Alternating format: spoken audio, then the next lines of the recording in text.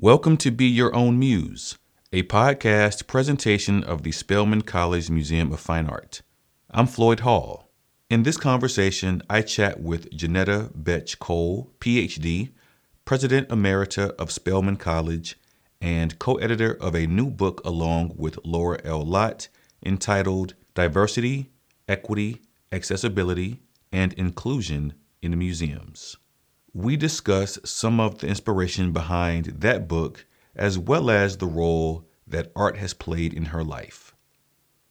As an added bonus, we have an audio excerpt of a dialogue between Dr. Cole and Mary Schmidt Campbell, PhD, current president of Spelman College, entitled Diversity, Equity, and Inclusion, a Presidential Conversation, moderated by Andrea Barnwell Brownlee, PhD, director of the Spelman College Museum of Fine Art. That audio segment will appear near the end of this recording. My conversation with Dr. Cole takes place in the gallery space of the Spelman College Museum of Fine Art. Dr. Cole, thank you for your time today. You are more than welcome, and I thank you sincerely for inviting me into this very special spiritual space to have this conversation. Dr. Cole, what was it about anthropology that sparked your interest as a career path, as an educational path? Well, I certainly didn't grow up saying I'm going to be an anthropologist. In fact, I grew up from the time that I was knee-high to a duck, always responding to elders who love to put the question, now what are you going to be when you grow up? We still do that to our youngins. I had a ready answer. I would be a baby doctor. And through my years of education, the exceptionally wonderful year of being at Fisk University until it was the time that my father passed, I went to Oberlin College, still saying that I would be a baby doctor, until I walked into a class one day taught by an anthropologist. And when I left that class, I had said, goodbye pediatrics, hello anthropology. And I love to tell that story because I think it is such a reminder of the importance of a broadly cast liberal arts education. I went into that Introduction to Cultural Anthropology, I had to sound out the last word, fundamentally because it would help satisfy my social science requirement. And let me also say that when I came home from Oberlin College and went to see my grandfather, by then my great-grandfather had gone off to glory, he asked that question that so many parents ask of their daughters and their sons. Papa said to me, baby girl, how are you going to make a living doing, what did you say? Anthropology, Papa. Fortunately, my mother encouraged me to follow my passion. And so I managed to make a living, but I've also led a good life. Even when I'm not practicing being an anthropologist, I'm always looking through the lenses of the human condition. So that's what I wish for all of our young folk, and especially for young Black women at a place called Spelman. If art history, tickles their hearts. May they give in to falling in love and indeed become museum women. How often do you get back to campus, to this campus? The answer to your question is not often enough. Okay. But it's always a very special joy when I do return to Spelman College. My presidency ended in 1997. Of course, I have come back. And it's particularly good to be back for this occasion. Now, this institution, the Spelman College Museum of Fine Arts, was established during your tenure. Can you take me back to that time? What were some of those early conversations like when the idea for this museum began to take form? You know, a museum, a place that houses art, one could say, or a place that houses objects, fails to say what I think a museum really is. And that is an exquisite site for the telling of stories. And on a campus called Spelman, where the mission is the education of women of African descent and others, there was a need to tell the stories of Black women and other women of color through the medium of art. Now, obviously, that's what historians think they do. And psychologists think that they tell our stories in terms of how we are as psychological beings. We anthropologists, and I'm one of those, insist that we tell the stories of the world's people. But it's art. It is art that has this exquisite and unique way of telling stories. So back in the day, in my years at Spelman were 1987 to 1997, there was, if you want to put it this way, a bubbling up of this notion that this college had to have such a place. The arts in the Atlanta University Center have always been something of importance. Look at that ongoing presence of the telling of our stories at Clark Atlanta. But Spelman needed its own place. And look at it now. You have a new publication that focuses on diversity, equity, inclusion, and accessibility in the arts community. Why does diversity matter in the museum profession? Diversity matters in the museum profession for the same reasons that it matters in every sphere of our lives. Because without it, there's no truth-telling. I'm immediately thinking, as I use that language, of our exceptionally wonderful poet, Mari Evans, who went to glory a few years ago. But Mari Evans, perhaps best known for her poem, I Am a Black Woman, also wrote a poem that said, quite simply, speak truth to the people.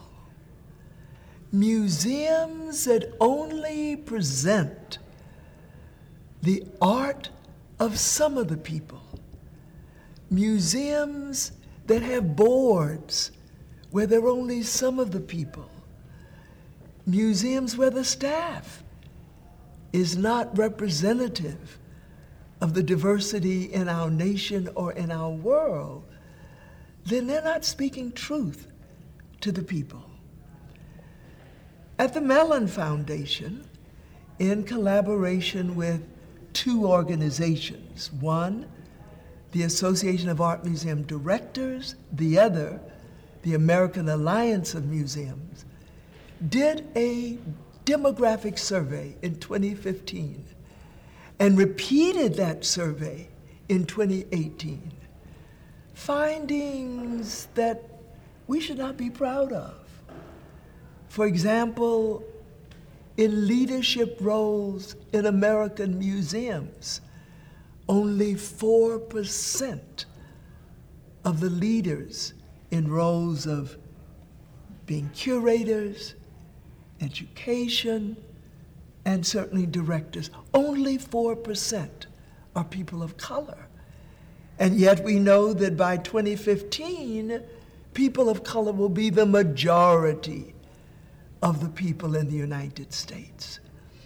So this book, which I edited with Laura Lott, the president of the American Alliance of Museums, and in which I'm happy to say the director, the sister director of this museum, Andrea Barnwell, has an article, is a collection of essays written beginning in 2000, reproduced, but others written today. And in each of these articles, you hear the same refrain. It's the right thing to do to have museums about all of us, but it's also the smart thing to do. And so when we speak of diversity, at least for me, it's important to also say it's about equity. It's about making museums accessible to everyone. And it's about creating a culture of inclusion so that folk feel not simply they can walk into a museum, but they feel included and welcomed in that museum. I read somewhere where you mentioned that your mother was very integral into introducing you to art in the home. And I would love for you to maybe reflect on when art began to matter to you. I really like that question. When did art begin to matter to me? So early in my life that I cannot tell you. If I was 3 or 4 or 5, but surely by the time I was off to first grade, I had these pushy Southern black parents who sent me to the first grade when I was 5. Surely by then, I had fallen in love with art. My mother had the eye, a term that we use in the museum world. She was not trained in visual arts. In fact, her training was in music and in English. She was a graduate of Wilberforce College. But she had the eye. And she had the means, financially, to adorn our home with works of art. An original, perhaps here or there, but wonderful reproductions. On the coffee table in our living room were these stacks of catalogs. And I was too little to hold some of these big books on my lap.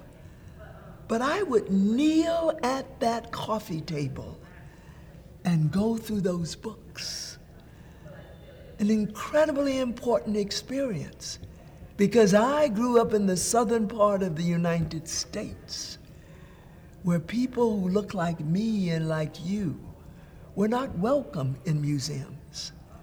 And if we had been welcomed into museums, we would not have found the works of Romare Bearden and Elizabeth Catlett, of Jacob Lawrence, and of his wife, Gwendolyn Knight.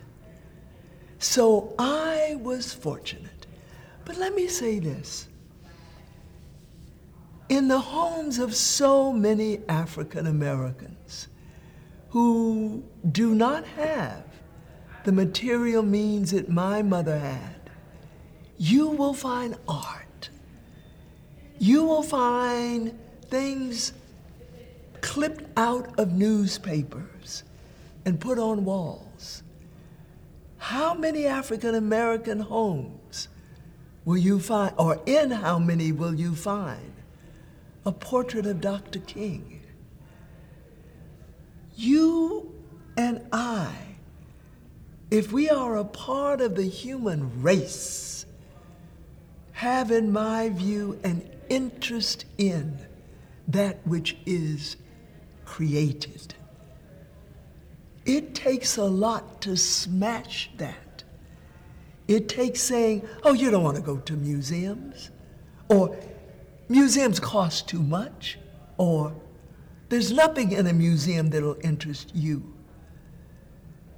Look at what children do who begin to color so early and unfortunately are told to stay within the lines when maybe being outside of the lines is where their creative spirit is leading them. So I really feel incredibly fortunate to have been introduced to art early in my life. One story I would like to tell you. In addition to my mother's interest in objects, I was very influenced by my great-grandfather. And I love to tease by saying who he was. My great-grandfather on my maternal side was Abraham Lincoln Lewis. Like many African-American men of that era, he bore the name of the individual who was often called the Great Emancipator. My great-grandfather did not grow up wealthy. He grew up poor. He was born in 1865. But my great-grandfather, with 6 other African-American men, founded an insurance company, the first insurance company in the state of Florida. Not the first black insurance company, the first insurance company.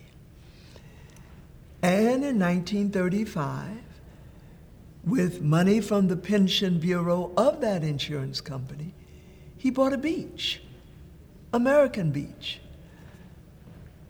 A beach that we as black people could go and have our recreation, as he said, without humiliation. Well, Abraham Lincoln Lewis was wealthy enough that he and his second wife took a trip. Imagine this now. They went from Jacksonville, Florida, on a train, in the colored cars, of course, to New York City, and took a steamer to Egypt.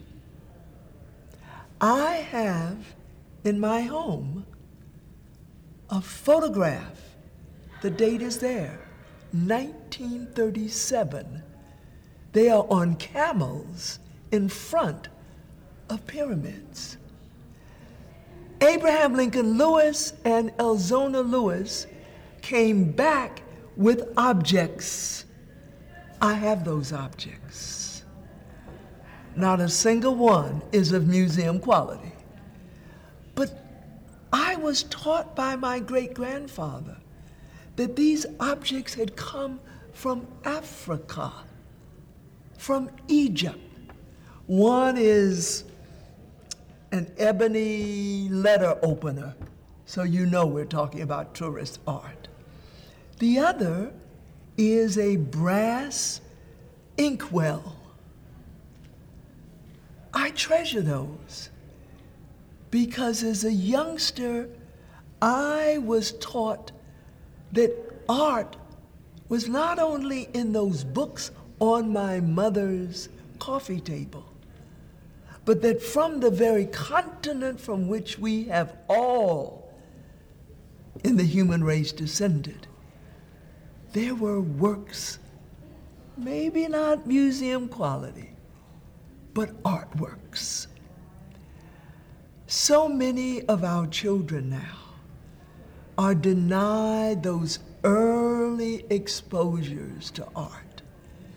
When the budget is tight in our public schools, one of the first things that we say can go, get rid of music, get rid of art.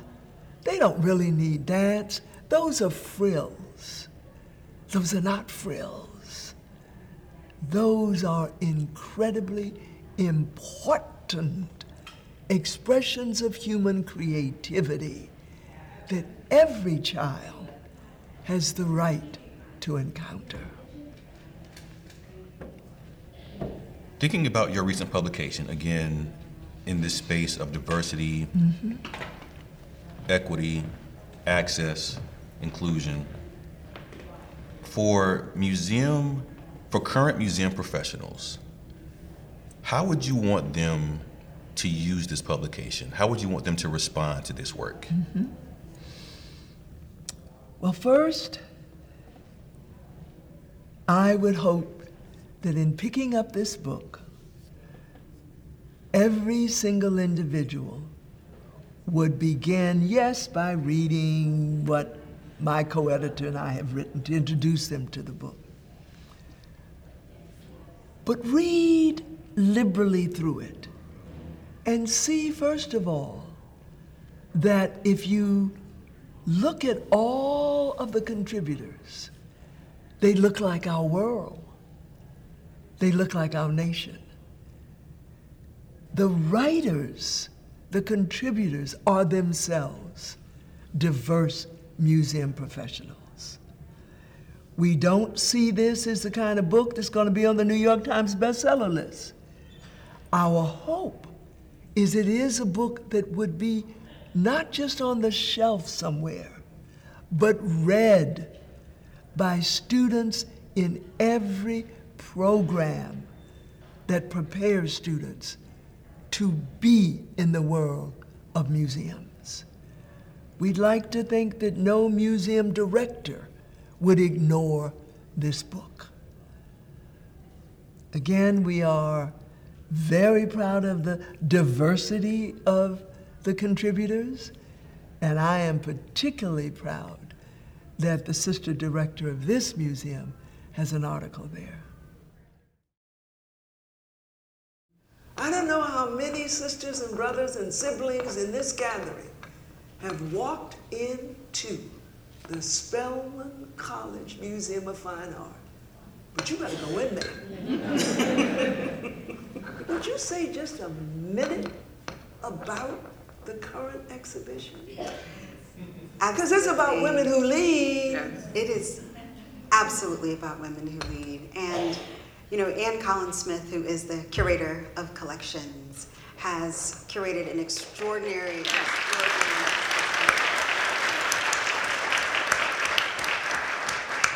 It's called Presence, and it's meditations on the Spelman College collection. So there are about 25 objects that are indeed in the permanent holdings that speak to everything from soft power to claiming your space. It is an exceptional show. It primarily features some of our newer acquisitions, and it's a knockout. I can't get enough of it. I walk into it every day, and it's just a really, really exceptional exhibition. On the other side of the museum, there is an exhibition by Amy Sherald. So Amy Sherald is perhaps best known as the artist who painted the portrait of Mrs. Obama. Have any of you all seen the portrait of Mrs. Obama in person? Mm-hmm. So you've experienced it. So when you go into the museum, you're in for an additional treat. This is a show that was organized by the Contemporary Art Museum in St. Louis. And I wanted to frame those two projects because we fundamentally believe in our mission.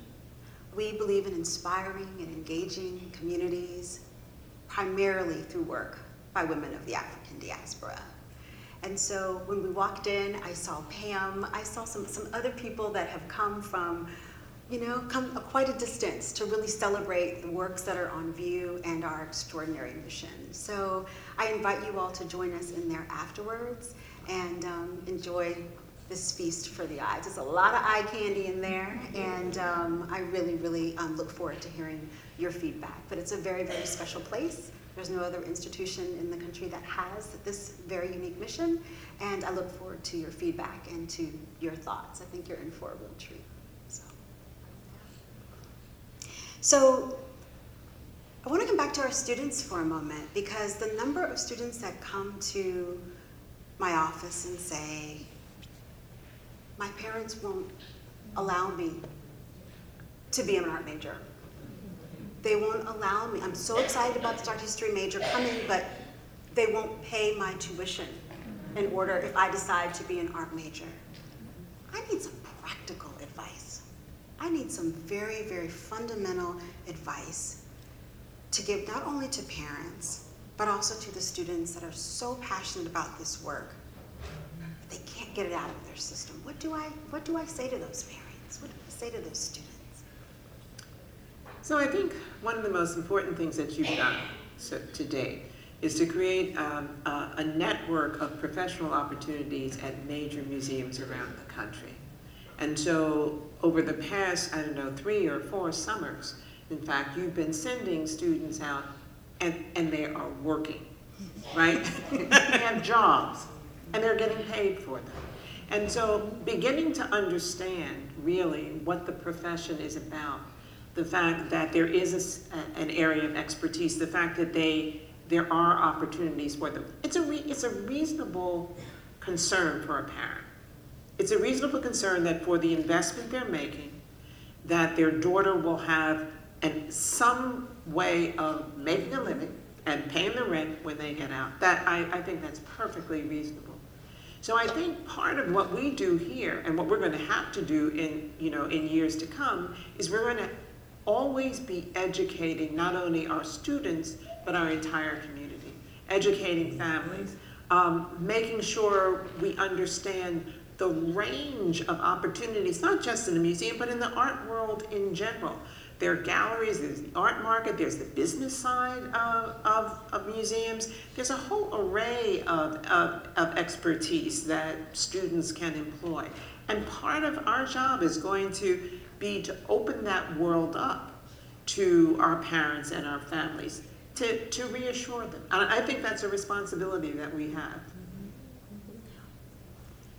Additional insights? The only thing I would add to what Sister President has said is, if we can help moms and dads and aunties and uncles and grandmas to accept that daughters and yes, sons have the right to make a living, but they also need to be able to make a good life. And a good life really is centered in one's passion. And so if this Spelman sister is being told by her parents that she is to be a lawyer, she can probably make a good living. But if she wants to be an artist and have a good life, she's got to follow her passion. And I really, really like what Sister President has said about our responsibility as people in the museum world to educate not just our students, but families and communities about the world of art. Now, not every Spelman student who is into the arts is going to end up being, a Yinka Shonabari, a Romare Bearden, a Elizabeth Catlett. But how do we know that? That's right. How do we know that? And finally, the art of people of the African continent and the diaspora, at least those of us, the most recent immigrants, this art is being truly acknowledged. Look at what is going on in these auction houses. Yes, tremendous. I mean, I think, well, I'm going to ask you to share a little bit about this. So Kerry James Marshall was an artist in residence at the Studio Museum in Harlem back 30 years ago. His work, one of his paintings, just sold for $21 million at auction. African American artist. $21 million. $21 million, one piece of work. In the old days, you could have gone to Kerry Jane Marshall's studio at the Studio Museum in Harlem and probably picked up a piece of work for free. So the change, and we say that not to be impressive about the amounts of money, but to demonstrate how the surge of museum professionals into the art world has changed the value of the art itself. And I think that's an extremely important part of the reality. And so when we're talking about training our students to be curators or to go into museums, we're understanding that it's not just about their job, and we want you to have great jobs, but it is about your ability to make visible all the richness and complexity of our community and the contribution that we have to make to the larger culture. I wanted to ask you about leadership. You've held many positions, mentioned here at Spelman College, at Bennett College, at the Smithsonian, and I wanted to get your perspective on how you evaluate opportunities, and if you have an internal checklist or any sort of parameters, if you will, that guide your decision making on which opportunities to take. Well, I can say this. I've been beyond privileged, fortunate, blessed to have had the leadership roles that I have had, and the one that I currently have. And it will sound a little schmaltzy, a little trite, but in each case, ultimately, I listened to see if I felt I was really called to do that. At Spelman, or around the Spelman presidency, my two mentors, Marian Wright Edelman, Donna Shalala, got on either side of me and told me I would apply for that job. And I resisted. But I really did listen to hear, am I called to do this work? With Bennett, it was very clear. When Dr. Maya Angelou looked at me and said, from the depths of those 6 feet of height and that moral authority that she commanded, Johnetta, God is calling you to go to Bennett. Why aren't you listening? Well, it was a little dramatic, but there was a sense of calling.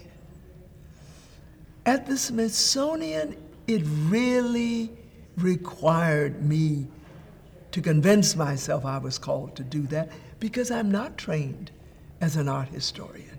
I'm trained as an anthropologist. Now, granted, my area of specialization is African studies, but I had to keep listening. Am I called to do this? A leadership role which I have now, it is not a job, it is service, is that I am currently the president, the 7th president, and the chair of the board of the National Council of Negro Women, known as NCNW, founded by the legendary Dr. Mary McLeod Bethune, who founded Bethune-Cookman College and is now Bethune-Cookman University, led for 50 years by the iconic leader, Dr. Dorothy Irene Height, and recently led by someone not born here but so of Atlanta, Georgia, Ingrid Saunders Jones. So at this stage in my life, in the third act of my life, I had to really feel called to give the time, the energy, the resources for this organization of organizations that has a membership of over 2 million Black women. One should not accept a leadership role because it sounds so good to be called Madam President. One should not accept a leadership role because the amount of material resources one will gain are substantial.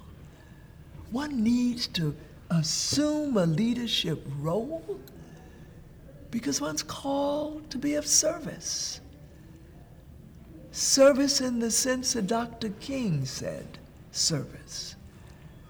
He said life's most urgent and persistent question is, what are you doing for others? If one can answer that question, then I think there is something I can do for others.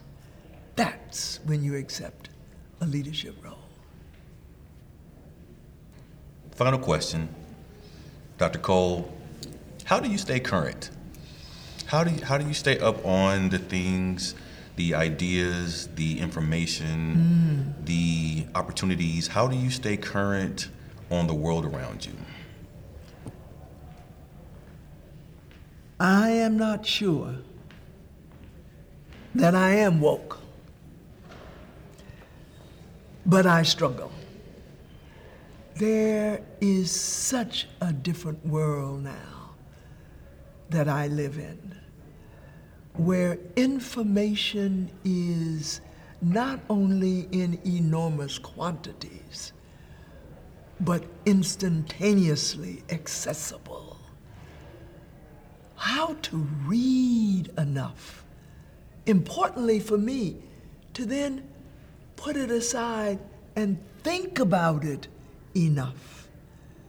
How to have those interactions with major thought leaders. It is a big challenge. And if we think it's hard now, think what's going to happen as technology advances even more. One of the things that I say to myself, and perhaps it is simply to make myself feel better, is that I don't have to read everything. It is important for me to know what are some of the critical things to read. But secondly, I need to think. I need to think about what I am reading. And for me, it is incredibly important to write. Because in the process of writing, one reads others and one thinks about ideas. But I will tell you, my brother, being woke, as the young ones would say, in this era, it's more than a notion. Dr. Cole, thank you for your time. You are more than welcome.